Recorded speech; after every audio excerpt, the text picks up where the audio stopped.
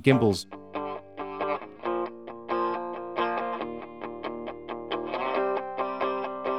Gimbals.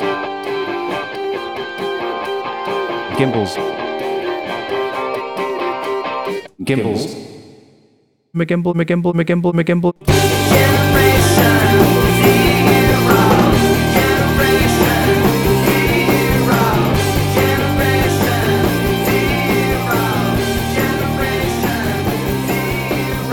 Welcome to episode 325 of TechZing, hosted by myself, Justin Vincent, and Jason Roberts. We're in the Batcave as usual.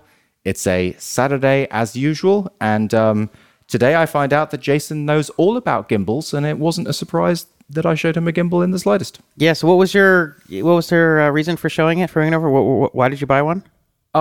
Because we recorded some play demos with Georgie. So she play. You know how she has Play Strong and she plays with kids for a living.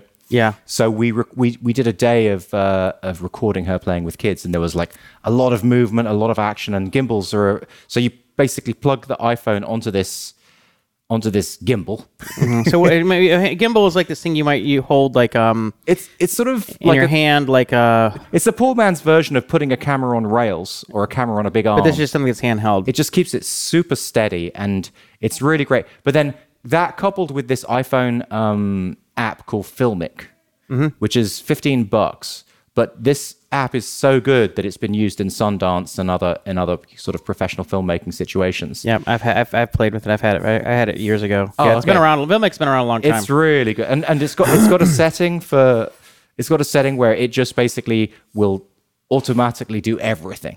Automatically pick the right thing to focus on, automatically do the right exposure, and it works so well. So the combination of just having this really steady pull and just being able to move around, and there's a weird kind of movement with the gimbal. It's like if you slowly move your hand, it sort of knows to then follow and keep it going a little bit. So It's sort of like scrolling, like motion scrolling. Yeah, it keeps scrolling after you. Yeah. And it has like an inertia, momentum, and with a full sort of 360-degree one, you can do shots like because it's got a little joystick where you can sort of change where the phone's looking at. Yep. So Georgie is playing with a kid, and then I can sort of go right above their heads and then do like a look down, top down, overhead, and then go back. And so it was a lot of fun, and we did some great shots, and then she used it in the training, and it was. Yeah, very pro shot. That's really cool. I've always been fascinated with the prospect of shooting a movie or even like a short movie on an iPhone. Yeah. Like almost like nowadays, with $20,000 or $30,000 equipment, you could put on something pretty impressive. But even less than that, it's almost like what could you do with like nothing, like a $500 shooting budget? Like because really, all you need are some good microphones and some good lighting to augment everything else. Yeah, I mean, it's like $89 for the gimbal that I got, the iSteady Pro. Yeah. So the only problem, with the smartphone cameras that makes it so that it doesn't work so well in terms of shooting something that looks like a movie, is it has everything's in focus. Yeah, you can't have the. Whereas if you see a film, they focus on. So if a person's in the foreground, it's focused on that. Everything else is blurry in the background. Filmic does it. Filmic does that now. Yeah, it has a special thing where you can do exactly that. Yeah. Really? Yeah, and you can do focus pulling. You can basically do all that stuff with Filmic now. That is cool. So you can do focus pulling from what where they do that thing where you focus on someone behind and then it blurs into someone in the front. So they do it all with software now. Yeah, you can do that all with software. That is so. If that's indeed true, like if it's as good as what you're saying, oh, it's good. Yeah, it's good. I mean, it's good to my eye. Or anyway. What I'm saying, what I'm imagining is the same as what you're describing. That would be. And they have incredible something even cooler. They have they've also got the zoom in and zoom out, but the software calculates what iPhone you're on and sort of gives you like an orange to red warning, like as you zoom in. If you're going below, sort of below retina or whatever, it'll sort of let you know this is your maximum zoom. God, that's so cool. It's like really, really good. See, well, so I've told the story before. I won't go into huge detail about it now, but back in like 1997, one of my very closest friends, Mitchell, who I've mentioned the show a few times, I grew up with. he and I and another guy went up and shot. Well, two other guys, there's four of us, went and shot this 2-minute Mortal Kombat fight scene to help one of our roommates get a job as a stunt coordinator. Okay, he was up for being the stunt coordinator on the new. There was going to be a Mortal Kombat TV series, and he was up for it, or the stunt coordinator or the second unit director, I think. And so we're like, oh, let's go shoot this, fight scene or whatever. He ended up not even be a part of it. We just did it ourselves. We got so into it, but it was 2 days of shooting this fight scene. Yeah. And Mitchell had blocked out the whole thing, and it was like this really elaborate thing. I mean, these guys are professional stunt guys. But was one of those guys a Power Ranger? Yeah, they were VR Troopers, which was like an offshoot of Power Rangers. Right. Yeah, that was it. So, anyway, I mean, they obviously know how to do all this stuff. Yeah. So, but we shot with these high 8 cameras. High 8 was like the next thing above VHS. Like VHS had like 300 or 280 lines of resolution, and this had like 360 or 420, not much better, right? Yeah. And it was all analog, and so you had to convert from tape, and you had to go through S-Video to like, we had these compression boards, which like, like these extended boards you put on your PC. Yeah. You plug it in, and we would capture like, I'd be like, all right, bitch. So we would be like trying to move the 8 hours of footage off the tapes. And so we'd have the camera, the little high camera sitting there with the S-Video, and I would be in Adobe Premiere, and I'd be like, all right, I'm going to hit capture video. You hit play. I'm going to hit capture video. Go. Stop. 5 seconds. Okay, we had this 5 seconds. Because I only had like 120 megabytes available on my hard drive. And so we cut all that together. And then with Adobe Premiere, it was still pretty cool back then. You could do all the transitions and things. Yeah. And it came out. I remember it. Yeah. It came out really, really good. And, we put it down to, the Mortal Kombat soundtrack, and it actually got them. Those guys said they got jobs off that for years. Off that tape. That's awesome. But the thing about it was so fun. I remember we were in the car right back on the second day. So we just all day Saturday, all day Sunday. We went and shot up at this cave, and I can't remember the name of it, but it was the cave with the Bat Cave, the actual where the Batmobile would come out, the old 1970s Batmobile. And so it was really kind of a cool area. And so we wanted to make it look sort of like otherworldly, like, Mortal Kombat-esque. And it actually worked pretty well.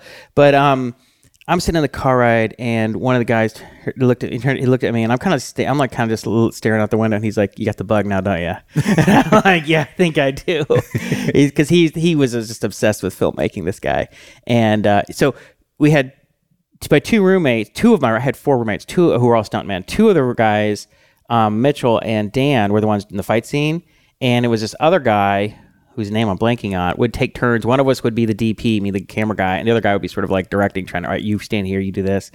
And so we would just take turns doing it for 2 days. Like, it was like 8 hours of footage cut down to 2 minutes. Anyway, so when I see the progression of technology, I'm just like, I want it to catch up so that you can, with, $500 worth of material, of equipment, or even less now, you can go up and do that. Oh, yeah. I mean, we're there, yeah. It's crazy. Because at that point in time, I mean, of course, we're outside, so we didn't need lighting. It was all natural. It was all lit. What's even more amazing is that, like, for example, my iPhone with 500 gigs. Yeah. Right. Maybe it's even 250 or whatever it is. It had enough space to do days of this footage. High def. Like high def. Yeah. Like footage. Yeah. You can even on your phone. You can even shoot 4K. Yeah, 4K, high def, raw footage. Just shoot as to heart's content. It's incredible, right? And then it's so easy to just like take it off the phone because it plugs straight into iTunes, and you just grab them across, put them on the computer, and all the space is free again. Right. It's like, wow, it's really good. Yeah, I would love to do like another little project, like shoot like some sort of a short movie of some kind, like a weekend or 2 weekend project. Like, let's just shoot all this stuff, cut it together. I was thinking looking at the results of what I did, it's no different to me anyway, to my eye, to the stuff that the guys did for you with Math Academy. Like professional, this audio was not as good, obviously, right? But all you got to do, but that's because you weren't using a professional mic to record your wife playing with kids. You could do your own recording of Math Academy events, like Solve with an iPhone, and it's like it would come out the same. It's crazy. Yeah. It's crazy. No, it's amazing. And then, like you said, with the amount of storage and the height, I mean, your Filmic is is for recording, but they also have a lot of editing software like Adobe Premiere equivalent. Right. That, I mean, you can of course use whatever they are. What was it, iMovie, or there's stuff that comes on the Mac or that's not that expensive. Well, there's software on the Filmic website. They have accessories, and there's a box, and I just think it's a couple of $100, right? And basically, it's a full CPU system, and it instantly offloads the footage that you film in Filmic, and then it gives you real-time editing because it's powerful enough to just basically drag and drop, move stuff around, shorten clips, and it just makes it so that you've got like absolutely instant editing. You know how normally you've got the little spinner waiting and all that kind of stuff, and it sets it up on, you can do it all on your phone or your iPad. I mean, you can even because they have apps for film editing. Yeah. Editing. I mean, obviously, for most people, they're not making a feature film. They're just, recording their kids playing or something, and they're getting a little clip for Instagram. Well, you get it. It comes with iMovie. Yeah, but I mean, you even have it on your phone. Like, you don't even have to sit down at a computer. Like, you can be sitting on the couch editing your movie. Yeah, the iMovie already. I mean, iMovie gives you that basic editing right now with transitions. You know what's funny? I remember Steven Spielberg. I think Steven Spielberg made this comment about with the lowering of the barriers in terms of getting into the technology, movie making technology, that we're going to have all of these sort of garage auteur movie makers, but you really don't see it that much, at least in terms of making movies. You have a lot of people creating content for YouTube, all kind of following their life or doing things, and people are doing that stuff, but what you don't see are like sort of a proper, like, here's a fictional story with actors and stuff like that. And the reason is that takes a lot more, of effort. It takes a lot of people. You either have to pay, you have to have money to pay actors, even inexpensive actors. If you have to pay them, it's still real money. Secondly, or you get a bunch of volunteers, and we know the problem with volunteers is they're good for a day or maybe a day and a half, 2 days, but then you can't rely on them, and the whole thing falls apart. So this idea of professionalism is sort of been commoditized, like, through technology. But it's interesting because I was reading a blog post about the trend of Instagram. So among the top influencers on Instagram, like the top 10 people who are like the most famous influencers, there's a trend in the millennial segment where they're not using filters. They're not using anything. In fact, they're dumbing the whole thing down and making it as raw and unprofessional as possible. It's just this new idea because it's so easy to be professional. So we knew if you and I waited long enough, the world would come down to us. Come back to us, right? So these guys are making a point of being unprofessional. Right. We don't, like, we're just that way. Yeah. Like, we don't have to work for it. It just comes out unprofessional. Yeah. And it's all. Yeah. Unprofessional is the wrong word. Raw is the word. Like, they're working hard to make it look raw. Versus processed and sort of sheeny. So you think about the 80s and the sheen and all that kind of stuff. We've sort of reached a point where soft light. Yeah, everything can be like that now because it's so easy to just make something look like really processed. So they're making it look really unprocessed. But I if I understand correctly, they're still processing it. They're just making it look extra unprocessed. Well, it's like it follows along with sort of the definition of cool. So cool means you're not trying. Right. Okay. People are trying really hard. Yeah. That's not cool. Like, you got to be like, relax. But it takes effort to be cool. Right. People think, oh, they're not even trying. Like, well, they're making an effort not to look like they're trying. Like, they're buying there's really jeans. I used to joke in my high school when I was in this is the 80s, and people would have rip holes in their jeans. Like, they would go to an effort to make these jeans look like they were worn, and have you seen holes in the knees and stuff. Have you seen Always Be My Maybe on Netflix? Yeah, it's funny. Sandy just brought that up. We're going to watch it, but so I'm not giving anything away when I just say Keanu Reeves is in that movie, and it's so funny. He like goes into Tom Ford's shop and basically spends 25 grand on a pair of jeans that just look like ripped, and everything in there basically is like in the 10,000s and 20,000s, and it just looks the same as what you'd get at Target, but maybe just a bit better. Somehow, I don't know how these these rich people know the difference between a Tom Ford and a Target. Well, there's always all these little signals. There's all these little things that the knowing eye looks for. Like Right. how for in any sort of category, where you're talking about food or clothes or anything. So, but it's I think the thing is that when everybody starts doing X, if you want to stand out and you want to be quote unquote cool, you have to be different than X, right? As soon as everybody goes to a club, the club is no longer cool. Right? As soon as it's popular, like that's not cool anymore. As soon as everybody likes this band, that's not cool anymore. The coolness is in effect setting yourself apart in a sort of temporary minority that everyone else will track to. And so what they're doing is they're sort of saying, okay, look, we're gonna take a left here. Everyone else now has access to processing technology. So what we need to do is look different, project a different experience. And by doing that, maybe it'll make us look more authentic, more real. The process stuff looks, in effect, uncool in some ways because, like, hey, why are you trying so hard? Why is the hair all teased up? And what's it like? It just looks stupid. Like, it looks, you're right? So I think, and it was the same kind of thing with some of the blogs. Like, remember how, like, in the mid '90s, late '90s, everyone had the dancing baloney, and because every idiot who opened the front page could put all this silly crap up there, and then the move was to go look was to go really raw, move away from all that. I don't know. There's always movements with the way, and then what'll happen is go through this process where everything's really raw, and it's like the grunge of video, right? And then it'll kind of correct the other way because now everybody's doing that, and now it's like you want to like be something else, sort of like or you just be like you are, and you just be you. Like, and it just like stay the same, and maybe fashion will shift in and out of phase with you. Who knows? But you don't give a shit. You're just like it'll come back. Yeah, well, it's like I will be in focus at least 20% of the time. Right. I will be on point. Yeah. Yeah, I'm still waiting for the cargo shorts to come back. So, So what's new? What's other than buying gimbals and shooting? Obviously, the secret project, and I'm enjoying the amount of anticipation that's being built up about the secret project now.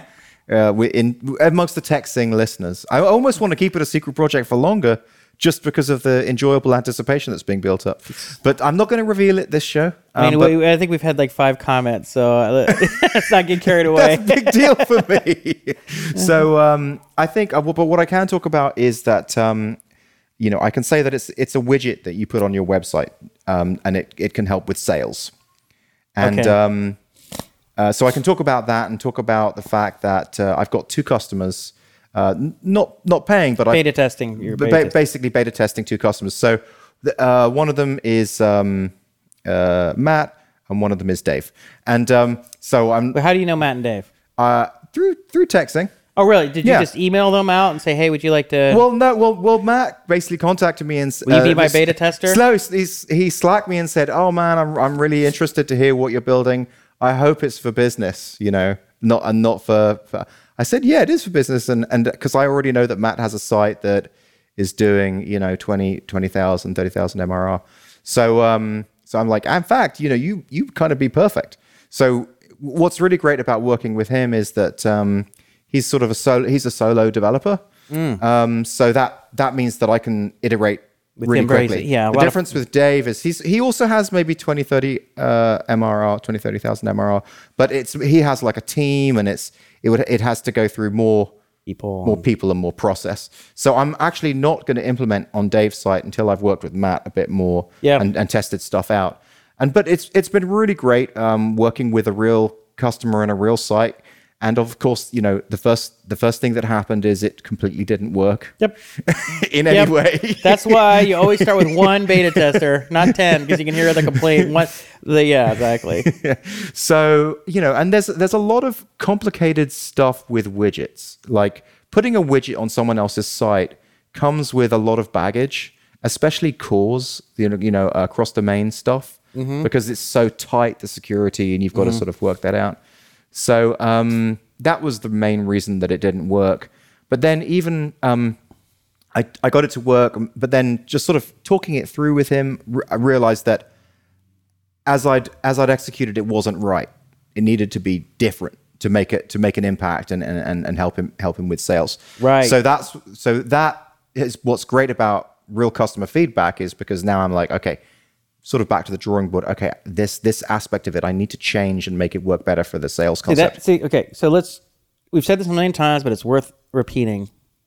It's always better to get in the hands of users sooner rather than later, because even the things that you think are almost convinced are absolutely necessary might be wrong, or they might be in the way of doing something else that is actually more important or critical for the user. And we a lot of times as developers, product people, vision, we think of ourselves as these technology visionaries. Well, it has to have all this stuff, and I want to make it all perfect. And you just hold it back, and you work on this stuff, and you're actually probably doing yourself a disservice. Is get the simplest thing that works well, as far as you can tell, into their hands, and then go with the feedback loop. So the main feedback is this change. I can sort of tell you about this change is, as a widget, and almost like as an apologist, is that a word? Like someone who doesn't really want to be too in your face, who doesn't want to be too aggressive about things. I built the whole thing. Are you talking about yourself? Yeah, well, in the sense of with a product, I was worried about putting a widget on people's sites and getting too much in your face. Like, there's already a lot of chat widgets, for example, that sort of come out and you don't want to be this really you want to be unobtrusive. I want it to be super unobtrusive, and I didn't want it to be annoying, and I didn't want it to do that. Yeah. Well, that was completely wrong. It was completely wrong to be thinking about that along those lines with a sales concept in mind. The concept that says you have to get in people's faces. You really do have to be. And so it's sort of like how Joe Steck helped me understand, helped me think, okay, because I saw something about this technology, I thought, no, that's impossible, that could never be done. And Joe Steck was like, no, you could probably do it. And it made me rethink it. And then I went away and worked at it for like a month and was able to do it. Well, this is sort of like that. It's making me rethink it. No, maybe it is possible to be in people's faces, but without being annoying, Mm-hmm. So that's really what I've been working on. And it's kind of a game changer for the product, I think. Okay. So great. that's kind of a big deal. And I think it could really make it. So that the work with Joe really helped, and the work with Matt really helped. I think the next thing was probably to get a few more users who are different from Matt in some very fundamental ways. Well, I still need to get it onto Matt's site. We haven't actually done the tests yet. Oh, yeah. So, okay, so fine. As soon as you get to the point where it's like it's working, I've learned a lot from the Matt interaction. Yeah. He's generally happy with it. He has a wish list things, but but get into some other people who have sort of different approach to maybe how they would use it or why they would use it. That's right. Just so that, it's like when you're creating an abstraction. Before you create the abstraction, you better have some concrete cases, multiple concrete cases before you start doing that, because all of a sudden you're gonna overgeneralize some things. Your generalizations are just gonna be off. Well, it's like Pelty's nugget. Okay. He said, look, you need to find one customer and one function, and someone who it's really valuable for. Yeah. So that's sort of where we're at right now. Is like if it can increase conversions by 2%, 1% even, that's a huge deal. Yeah. So I could talk a little bit more about the widget if you wanted. Let's go. We can go deep into widgets. Go. Just a little. Tell me about widgets. Just a little bit. Well, one thing that's probably going to make your eyes roll is I really okay. I wanted to obfuscate it. Obfuscate the code. So I want to obfuscate the code. Reverse engineer it. And that's harder said than done, especially in a way that's like obfuscating it where it's kind of difficult to not reverse engineer it. Well, they even have tools that reverse engineer compiled C code type right, stuff, right? Exactly. So well, but you sort of, the whole point of obfuscating for me is it's not that I don't want competition.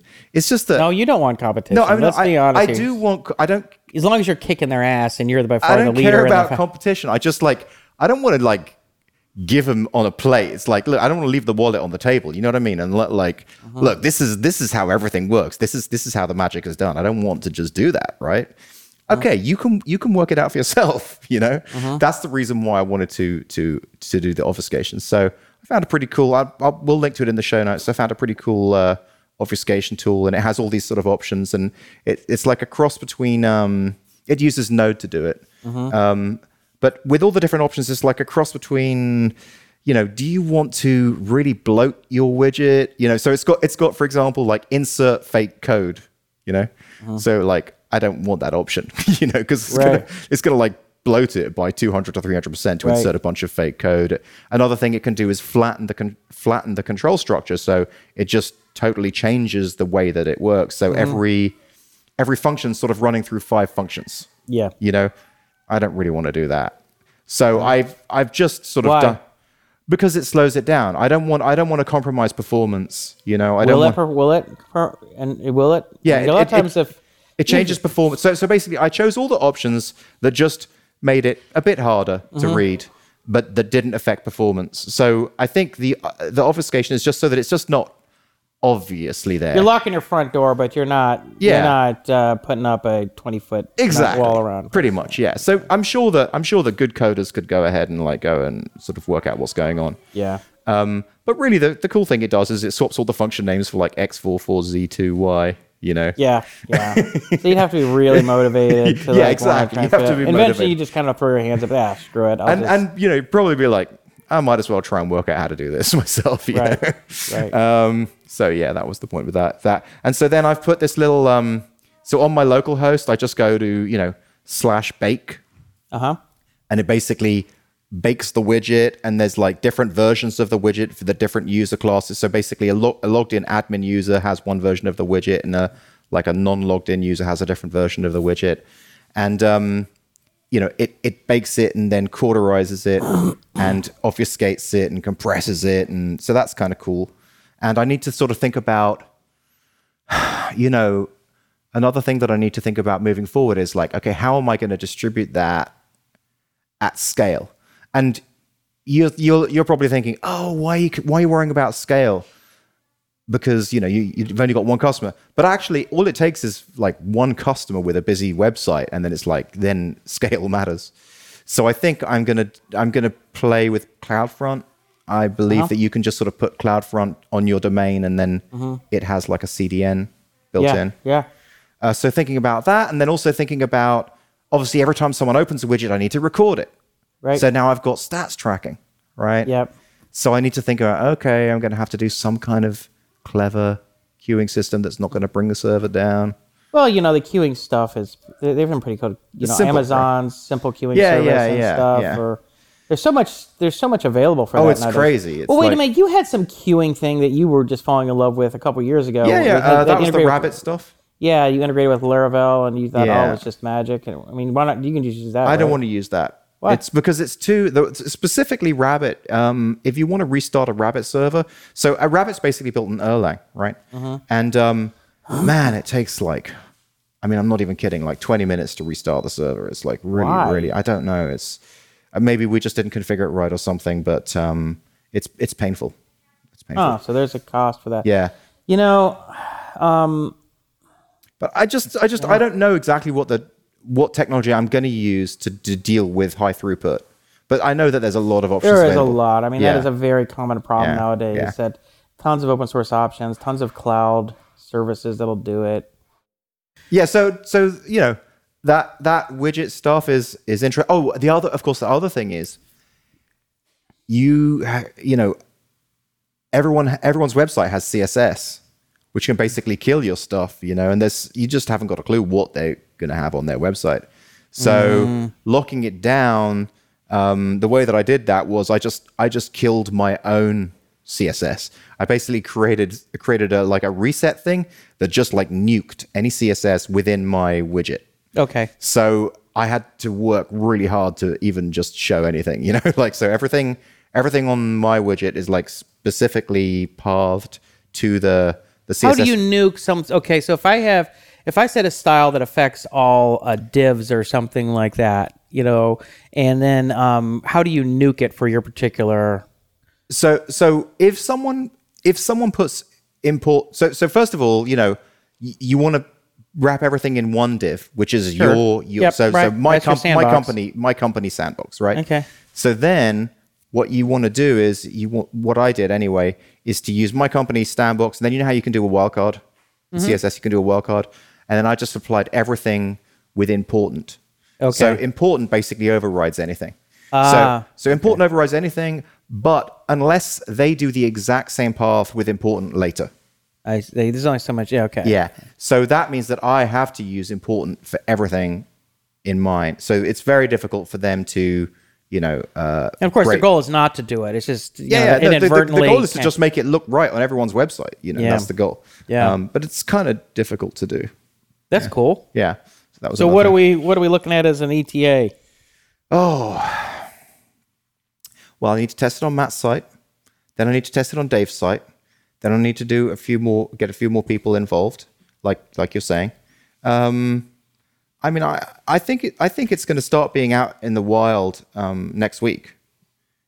Oh, you mean actually being people use it? They may not know how it was created. It says powered by. Oh, okay. All right. So they can go to. They'll be able to go to a website. Are you going to be looking for some another round of beta testers in another couple weeks? Especially if you've got, especially what I'm interested in is people with websites that are making money that want to like increase sales and stuff like that. So they already have customers. Yeah, they already have some throughput there, but they already need have traffic. Yeah, they're looking to squeeze that a little bit. Yeah, and email me and I'll send you a demo. Like that's fine. Yeah. All right. Yeah. Cool. All right, man. So, did you happen to catch the Bob Lazar Netflix movie? What is that about? You know who Bob Lazar is? No. So this is great. Bob Lazar was this guy who came out in, I think it was 89 or something, and claimed to have been to work on UFOs at S4 and part of the Area 1. So he was supposedly a physicist who was hired to work on the power supply of a recovered UFO, and he claimed that they actually had 9. He'd only worked on the power plant for one of them. He only seen one of them, touched one of them one time. Yeah. But that he and his coworker, who was another, I guess, physicist, Barry, is the guy's name. His coworker, you heard it was Barry, would work on these the power plant, and so anyway, he leaked the story. He came on to an investigative journalist named George Knapp, and then they came out, was on like news, and it was kind of a big thing, I guess. Although I was 89, I don't remember this at all. This was not on my radar. But and then he gave some interviews about it at the time. But it was really, but then there was some debunking that went on, but then there's this guy, is it Jeremy or something, Corbell? I get whatever. This guy, Corbell, I guess, did a documentary on him. So he kind of disappeared. He was kind of off the map. Okay. He just wanted to retreat into his normal life and was like, I don't want to talk about this anymore. I don't want all these weird people coming and trying to talk to me all the time and stuff. And so he retired to his private life. And then so this guy, this documentary filmmaker who's I think a UFO enthusiast, convinced him to do a documentary. Now, is that anything to do with that talk that we went to that one time? Because I got an email saying there was a new film released. No, so it's not to do with that? Okay, cool. No, we went and saw what's his face, who we interviewed on the show. Right. And I'm blanking on his name. Dolan? What was his name? Joe Dolan or something? Richard Dolan. Richard Dolan. He wrote UFOs and National Security State. So he basically, his books were on recovering all of the official recorded incidents that by the military and different types of government stuff. So that was I was interested because it was like legitimate stuff. So anyway, so the funny, I watched it's on Netflix, so it just came out, and he was interviewed by Joe Rogan. You listen to Joe Rogan? He interviewed Elon Musk as well, right? Yeah. So Joe Rogan is one of the most popular podcasts on the internet. Yeah. I mean, it is huge. And Joe Rogan is actually kind of an interesting guy because in some ways you listen to him and you go, okay, this guy does not sound like a very educated person, but he's pretty smart. He's pretty bright. And he talks to a lot of interesting people. And he surprises me a little bit. But I thought he did a pretty good interview. And so, because after I saw it, I just happened to come up with the Joe Rogan, and the interview. So popped up on my So show. the whole documentary is him interviewing this guy? No, the whole documentary is just is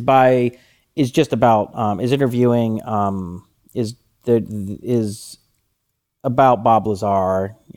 He and his wife and his company. He has like a science supply company, and they're just kind of talking with him about stuff.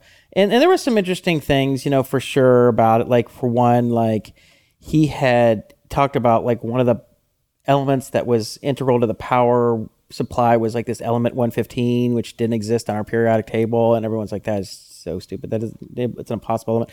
Well, it turns out, like, I don't know, 8 or 10 years later or something, it was discovered.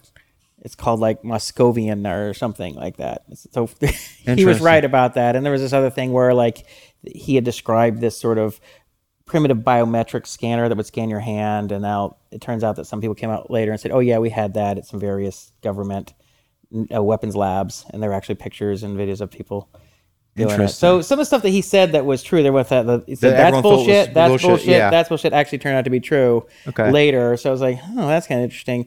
But the thing that I can't get around, which makes me highly suspicious of the whole thing, I mean, look, the idea of recovered alien spacecraft being worked on by the government is a great story, right? And I'm a science fiction fan. I like a great story. So it's sort of like, was it Fox Mulder? Like, I want to believe. You want it to exist. I want to believe. I want to believe. Story, like, that sounds awesome.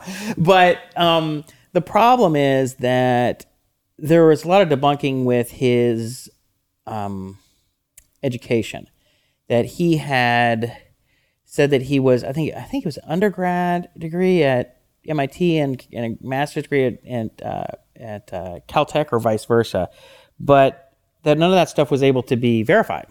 Like, the schools had no record of him, and the assertion by him and by sort of his supporters is that the government had gone in and just said, hey, we need to discredit this guy. When this guy came out and leaked this stuff, we need to discredit him somehow. We need to give the skeptics and debunkers something to hang your hats on so that people can wipe this away and go, okay, that's clearly bullshit. Like, he's obviously lied about these things. If he lied about where he got his degree from, we can't really trust him about anything.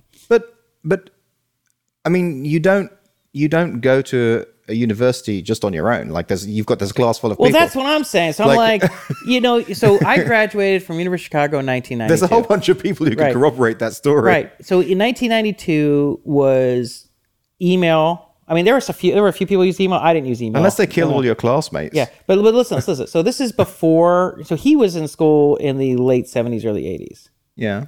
Late 70s. So they're probably not going to be computer records. It's going to be paper records at that point of a lot of this stuff. So is it conceivable that if the government really wanted to, they could have some sort of CIA type operatives go in and pressure someone, say, hey, we need this person's records for national security purposes, blah, blah, blah, whatever, right? Okay, yeah. But the reality is that, I mean, even though I'm not as in touch with this amount of people like, nowadays everybody's on Facebook, so nobody leaves behind anybody they met. Anybody who they were even remotely friends with now, it's like they follow them around forever on Instagram and Facebook. For me, it was like, once you left college, I mean, you might have had the phone numbers of like 3 people. Other than that, it was like, I'll never see you again. I have no idea where these people go to, wherever part of the country they were from, or whatever city, or going to grad school somewhere, and you're in touch with a handful of people. But so you're saying it's possible? No, but what I'm saying is, even in like my situation, I still had like 3 or 4 really good friends. Maybe more like up to 10 really good friends that I could give you contact info to say, hey, look, just call these people. I'm sure they don't want to go on the record, but you can, give it to investigator report to go and talk to people and say, I was in math class with Jason, or I lived in the same dorm, or I played on his basketball team. So he could say that to any reporter or whatever. Yeah, but then even then, it's like there's still like dozens of other people who I was friendly with, who I may not be in touch with, but they'd be like, oh yeah, we were whatever. So it's like, if you can't do that, that seems really, I mean, if you can't verify that, it'd be really weird. Yeah, you probably didn't go. That sounds really unlikely to me. Yeah.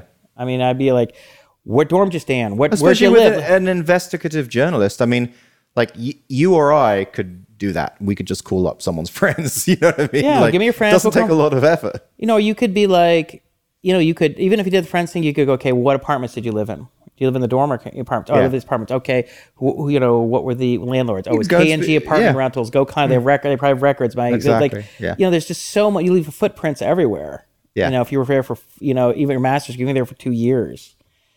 So I don't know. So the thing is it's like one of those things which is like you watch the video, the documentary, and you listen to the interview with Joe Rogan, and he comes across as a really genuine guy. He comes across as intelligent. He doesn't come across as weird or evasive. He doesn't come across as like he's trying to create a platform for himself or holding stuff back for like, oh, I'm gonna have a pay for special or make money or I'm gonna give seminar. None of that stuff. He's like, I don't even want to talk to anybody. It's not something I'm interested in doing. And he has, and apparently, according to him and according to the people around him, it's like he doesn't profit off any of this stuff. This is not something he's been engaged in. So you're like, okay, so if something like that were to happen, okay, let's go into the hypothetical world of, okay, so what would, and some physicist came out and said, look, this has actually happened. What would that look like? How would that whole thing happen? What would the person's demeanor be like? How would they talk about things? It's not too far off almost like how you'd imagine it. You'd be like, yeah, I guess that sounds, because the one thing he kept saying, which was really interesting, he's like, because Joe Rogan was asking him, like, well, how, did you make any progress? And he's like, well, not much. He's like, the thing is like, what if you went down and dropped a nuclear reactor in front of some scientists from the Victorian age? They don't know about particles or radioactivity. They don't know anything about any of that stuff. Like, what are they going to do? Saw into it? Or, it's like really hard to make any progress because you just don't understand. You really don't understand what's going on. Yeah. And so there are no wires. That seems real. That seems very real answer. Yeah, it was a really thing. He says also it was kind of scary because if you dropped a power, something that created that kind of power, and it's dangerous. Like anyone who interacted with a nuclear reactor from like say a nuclear submarine or something, right? Yeah. And they would all die. They would all. He said no wires.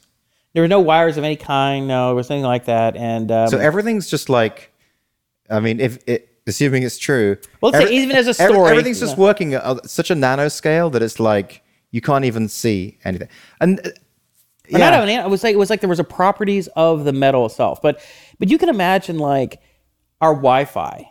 Like there are no wires. Like how are you talking to somebody who's a long way away? And then even someone who's vaguely aware of even somebody who went from a telegraph system of the late 1800s or something, and we have this phone that's not attached to anything. It is utter magic. Yeah, it is utter magic.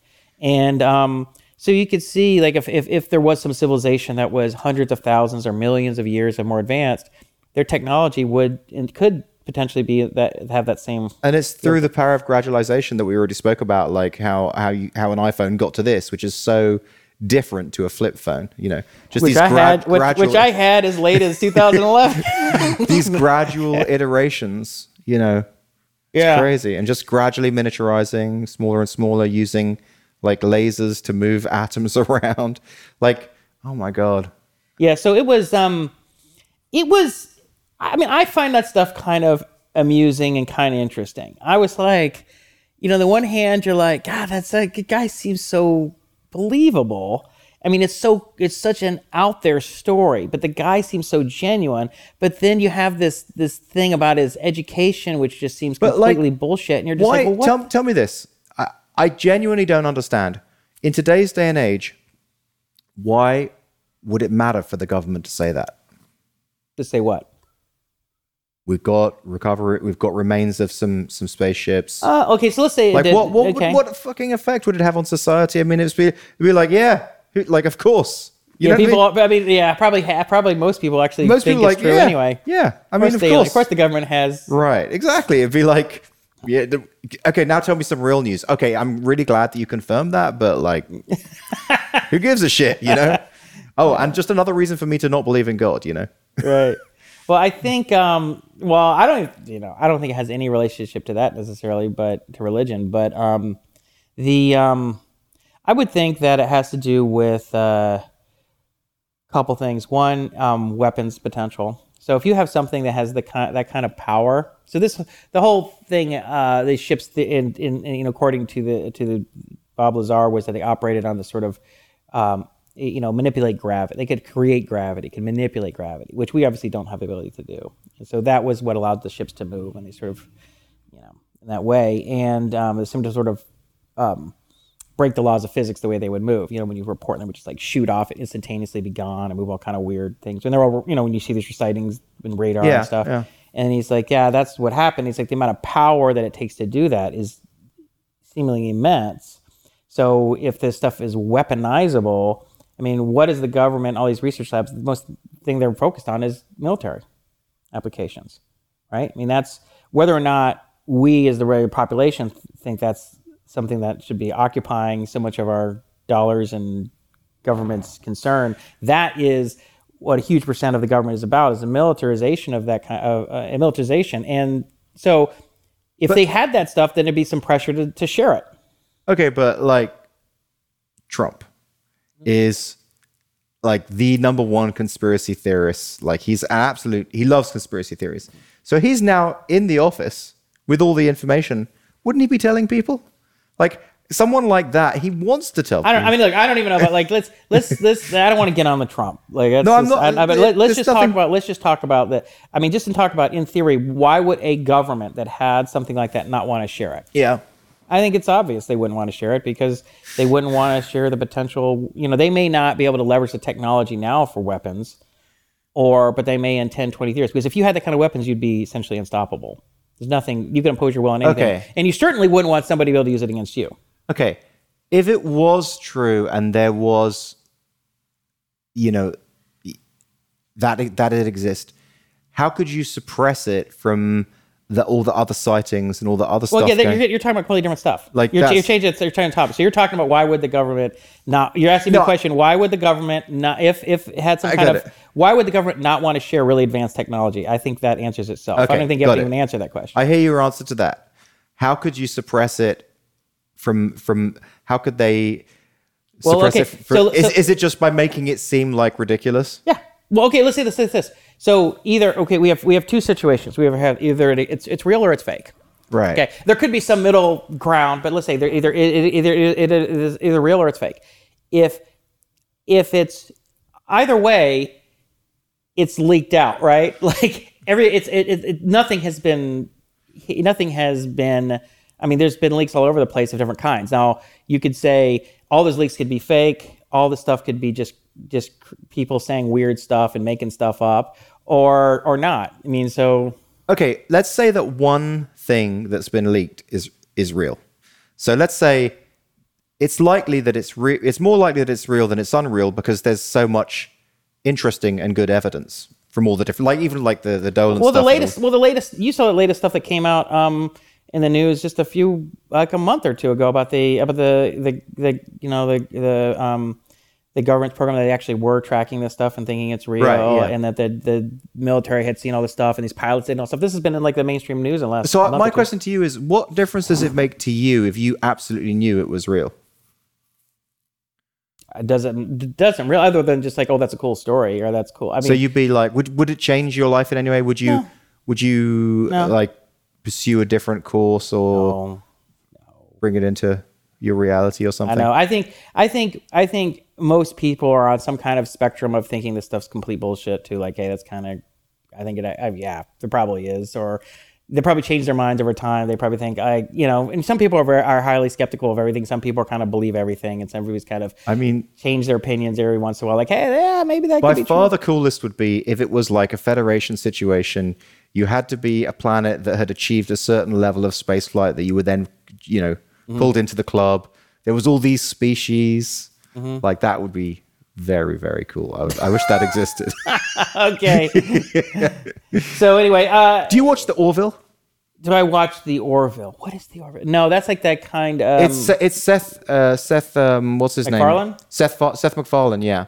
And it's like sort of a funny version of Star Trek. Except not really that funny. It's more just like a version of The Next Generation. It's like really, really faithful to it. But they have more of a sense of humor about it. They do have a sense of humor. Yeah, they do. Is it actually in the Star Trek universe, or is it? No, it's in its own universe. But it's basically extremely Star Trek similar, like with just slightly different. It's like a parallel Star Trek, you know. I see. But the characters they haven't. It does that thing that Next Generation did so well, which is just really thought-provoking stuff. You know, makes you think about stuff, makes you think about different things like, you know, weird time stuff or feminism or just all sorts of stuff like that. Or feminism? Like Does that have to do with...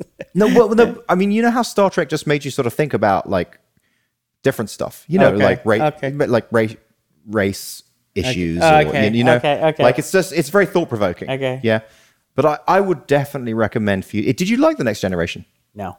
Oh, you didn't. I thought they had no personalities. I thought it was. Then like, I definitely recommend you do not watch it because it is a lot like the Next I Generation. hated. I like the original Star Trek with Captain Kirk. He was awesome. Okay. He was cool. He had personality, sense of humor. He's always making moves on the ladies. You know, he was great.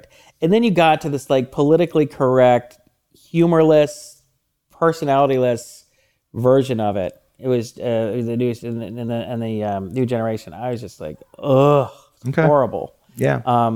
Yeah. I mean, I know a lot of people loved it, but for me, it was just like I just couldn't stand it. Although I knew I mentioned before, one of my next door neighbor was one of the guys on, I guess it was Star Trek Voyager or something. I remember. Yeah. Yeah. What was his name again? Garrett. Okay. Garrett. He was like ensign something, I don't know, whatever. Nice. Oh, the funny thing was is that my good friend Todd and his wife Mona were huge fans of the show, and they were like a couple doors down. And when they realized who he was, they like literally lost their shit. They're like, I was like, all right, guys, listen. Don't freak out. Start leaving like, you know, stuff on his doorstep or whatever. Like, he's just a normal guy. Like, he's just the guy who calls me up. Hey, Chase, can you give me a ride to the train station? That's Garrett, my neighbor Garrett. Like, he's not ensign, whatever. He's just the guy I always have to take to the train station. But anyway, so Orville. So any other shows? Umbrella Academy. I've been watching recently. Yeah, it's my kind of kids weird. and saying to the kids watch it. I didn't like that. That was kind of dumb. You liked it? Jessica, it's okay. I mean, I'm just watching it because I started.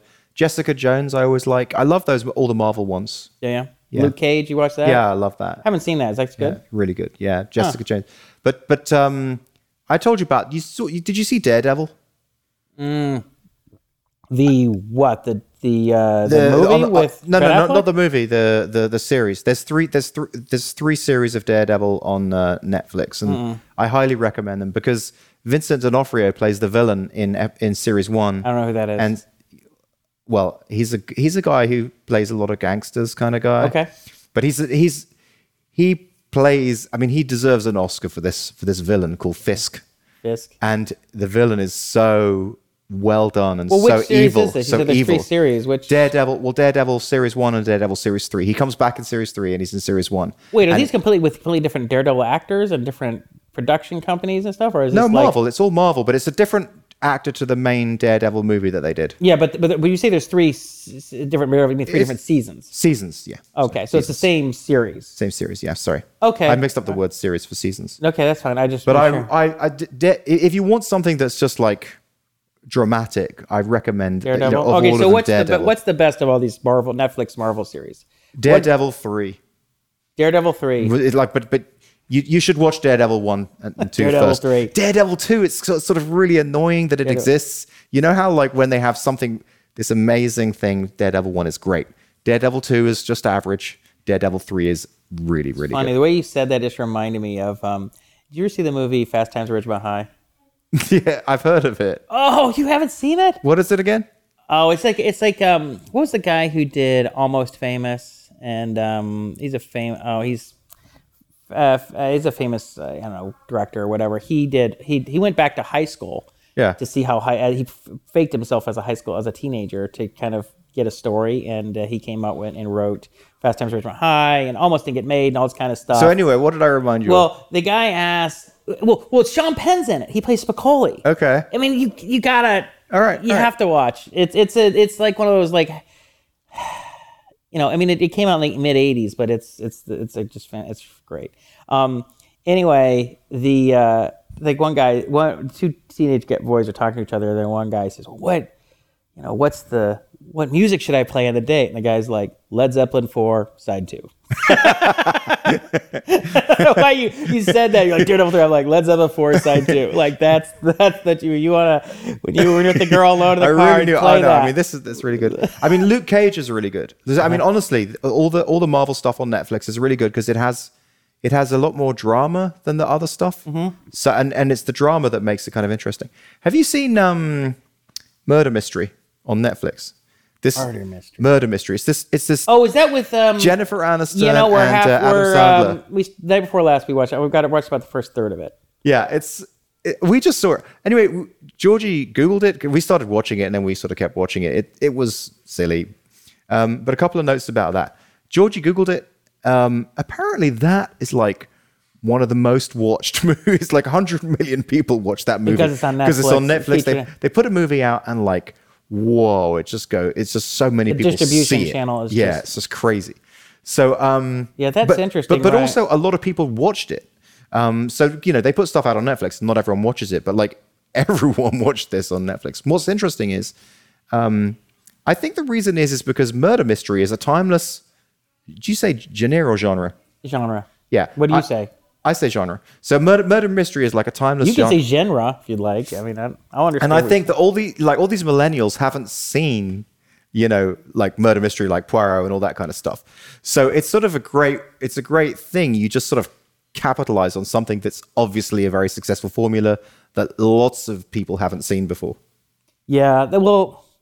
So it's Murder on the Orient Express and stuff like that. Yeah. All the Agatha Christie type stuff. Yeah. So, I'm halfway through. It's pretty funny. It's like they play the ugly Americans. Yeah. The idiot kind of. Yeah. So that's the reason why I think 100 million people watched it because it's like millennials and young people discovering murder mysteries for the first time. Well, millennials are now older. Millennials are sometimes in their 30s. Well, so the calling new them millennials, like as if they're like the new whatever the next thing is. The new 20-year-olds, whatever they are, I don't know what they're called. I really like them. I thought they had good chemistry, but I really like their movie. Just Go With It. Did you see that? Remind me of the plot. So I might have seen it. What's the actor's name? What's the I don't know. That's why I need you to remind me that. Come on. Oh, Adam Sandler.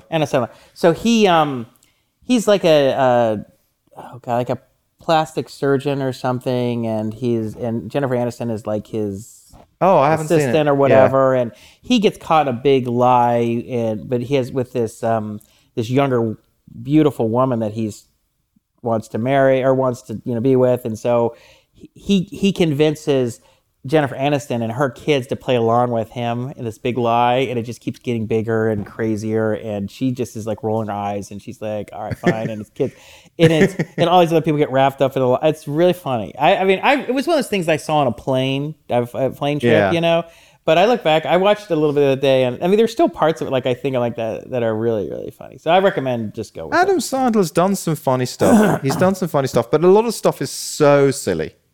It is. It's like. Yeah, I mean, Happy Gilmore, for example. But gotta hate it, Bob Barker. There's some lines out of it. It is. There's some lines out of it, like I hate that Bob Barker, that are just great. I mean, there were, Do you like Ben Stiller? Yeah, I've liked him in some things. Sure. I mean, I haven't seen some of the stuff he's done. Like, was it what was the one where he and was it Owen Wilson? Yeah, Owen Wilson, and they did the models. What was that thing? They're both like. You haven't seen Zoolander? Zoolander. No. Oh my god, that's absolutely classic. You have to see Zoolander. Should I watch Zoolander? Oh yes, you would really like it. Okay, I promise. Maybe we should watch that. Yeah, I need to. Well, because a lot of times you get there. Now with Netflix and Hulu and HBO, Amazon Prime, it's like you can watch whatever you want to watch almost whenever you watch it. And you're always like, what do you want to watch? I don't know. It's like a tyranny of choice every night. Yeah. I don't know. Like, what am I exactly in the mood for? Because it's like it's like if you could eat anything for dinner. Well, I think you should change change the way you look at it. Say, okay, it doesn't really matter. I'm not going to sort of make that choice. I'm just going to start watching something I think that maybe I'm slightly piqued, and say, I'll give it 10 minutes. If it hooks me in 10 minutes, then I'll stick with it. Do you ever feel like stressed, like the idea, you get like I'm gonna get sucked into watching something that I don't want to watch, but then I kind of have to finish it, and Actually, it's like all the pressure of like a I long kind movie. of do. Like that's why I'm finishing Umbrella Academy because I'm like into it. I need to see. In fact, you know what I do now? This is something I started doing with a few shows. It's like Don't tell me you watch it on 2 times speed. no, 2 I'm times just like okay, look, I'm just like clicking the play thing, like forwarding 10 minutes. Okay, did they answer the question I need to answer? Did they answer the question? What the hell? What the hell is because that? I'm like shit. I got to get back to working on my Like side project. you're not getting like tax credits for watching Umbrella No, but Academy. I need to know. It's like it's posed the question in my brain, right? So like, what's the answer? What's going to happen? So I'm just like fast forwarding. Okay, does it answer? Does it answer? And then unfortunately, sometimes something comes up and presents a new question, and then I'm like, oh crap, I got to watch like the next Lost, episode. like Lost. Every episode of Lost, answer 3 questions, raise 7 more. Now the guy in Lost, Sawyer, I like Sawyer. He's like good. he is so cool in Lost. Well, there's this other show that he did, Colony or something. Colony, yeah. And it's just so ridiculous. And I tried to watch He half was an just episode of made that. for Lost. He was just made for that one part. That's the problem with that guy. You think so? I think so. Yeah. Well, I think it's a lot of actors. They just they play themselves. They're not these sort of character actors that can become anything. Right. They are believable and as themselves. They have charisma and camera presence and all that kind of stuff. But they just, if that exact role isn't there, it's sort of hard to. Oh God, I was just kind of blanking. Hold on 1 second.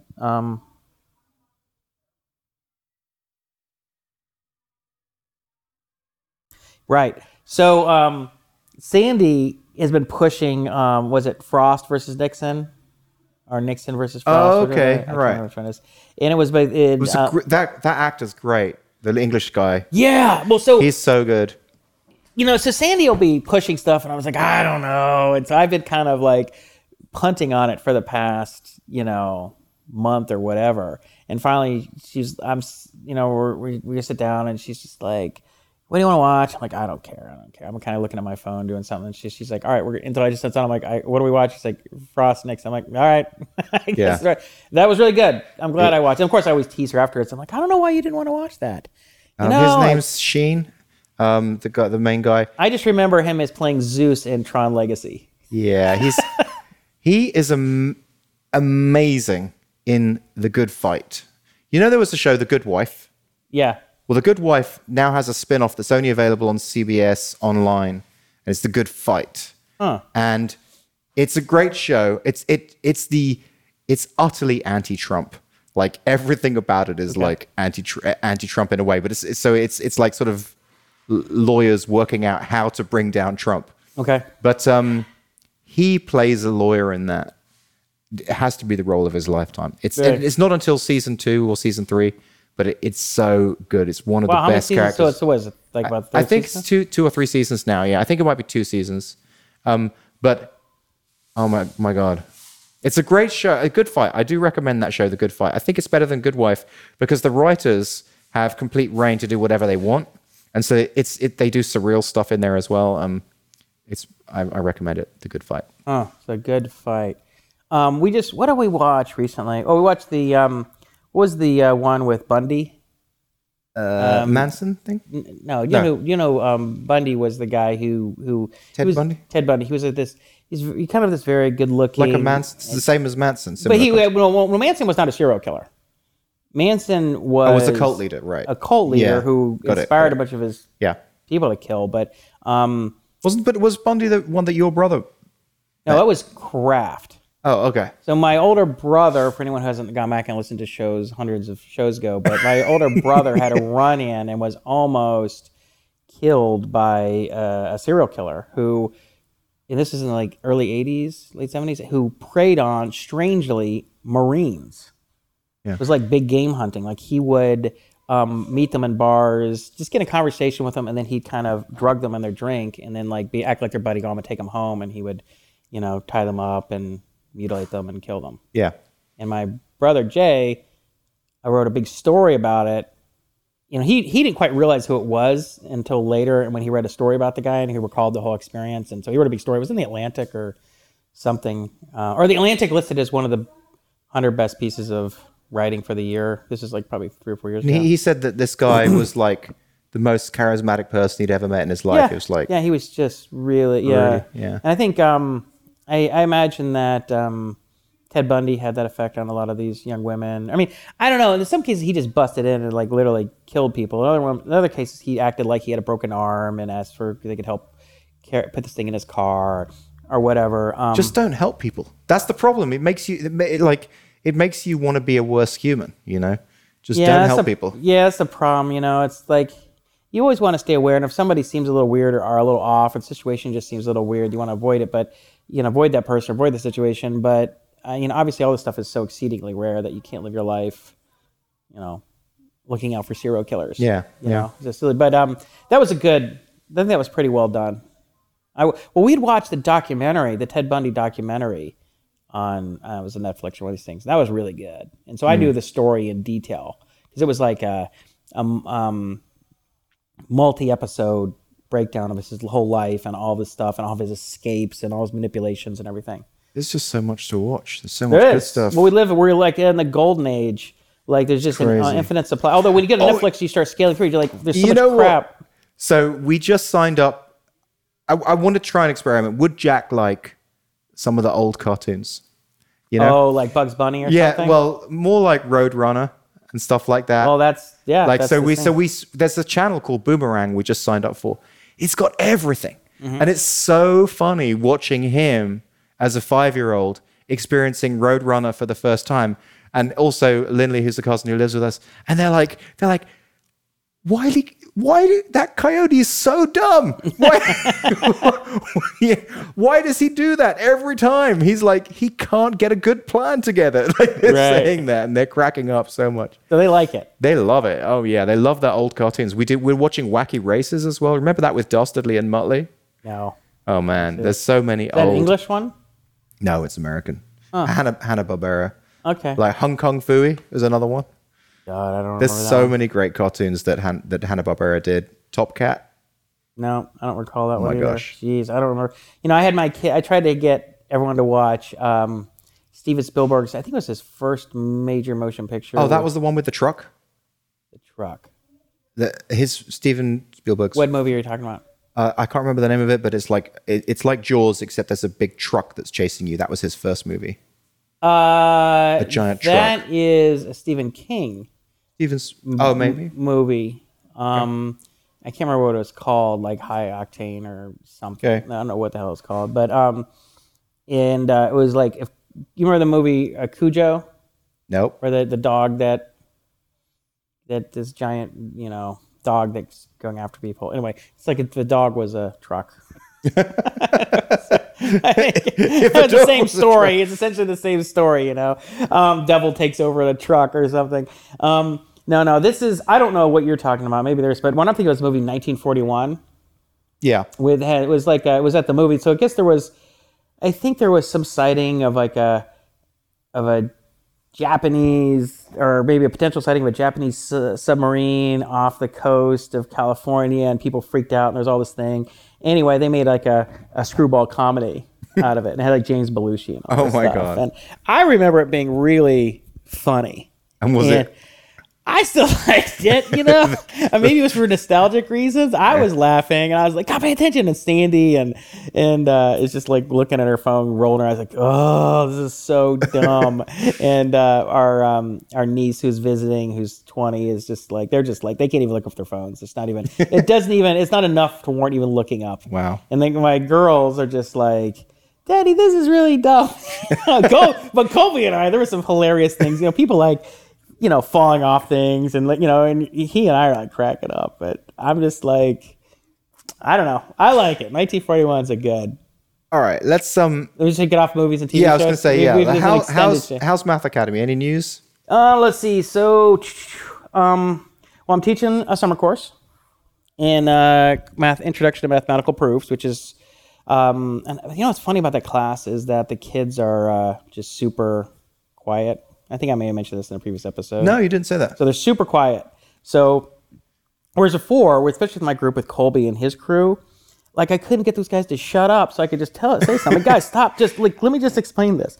It's like, oh, you do this. It's really difficult. Guys, Riley, Colby, David, just stop. All right, look, right here. If you're going to integrate over a surface, blah, blah, you know, right? Like with these guys, I go on and I explain all this stuff, and I turn around, and I'm constantly trying to interact with them. All right, can somebody tell me the next step?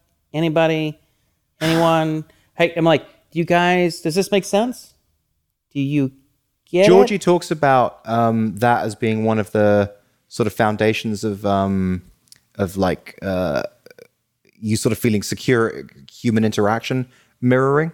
So basically, it's sort of like if you're ordering a takeout and the person doesn't repeat what you said, it just leaves you feeling kind of uncomfortable, you know. And that's sort of what you're talking about. Yeah, well, right I'm there. like wondering. I'm like, are you guys interested in this? Do you understand this? You know, but I think part of the problem is that it's a really big room and all the kids are sitting really far back, like 40, 50 feet away from me. Can you move them? You know, maybe it could, but these are big tables. I don't know if it's worth it, but it's like, whereas with the rooms here before, I mean, the kids are like, you know, 3 feet away, 2 feet away. They're right there. I used to hate that performing, like singing, and then you go into a venue and then everyone would be at the back.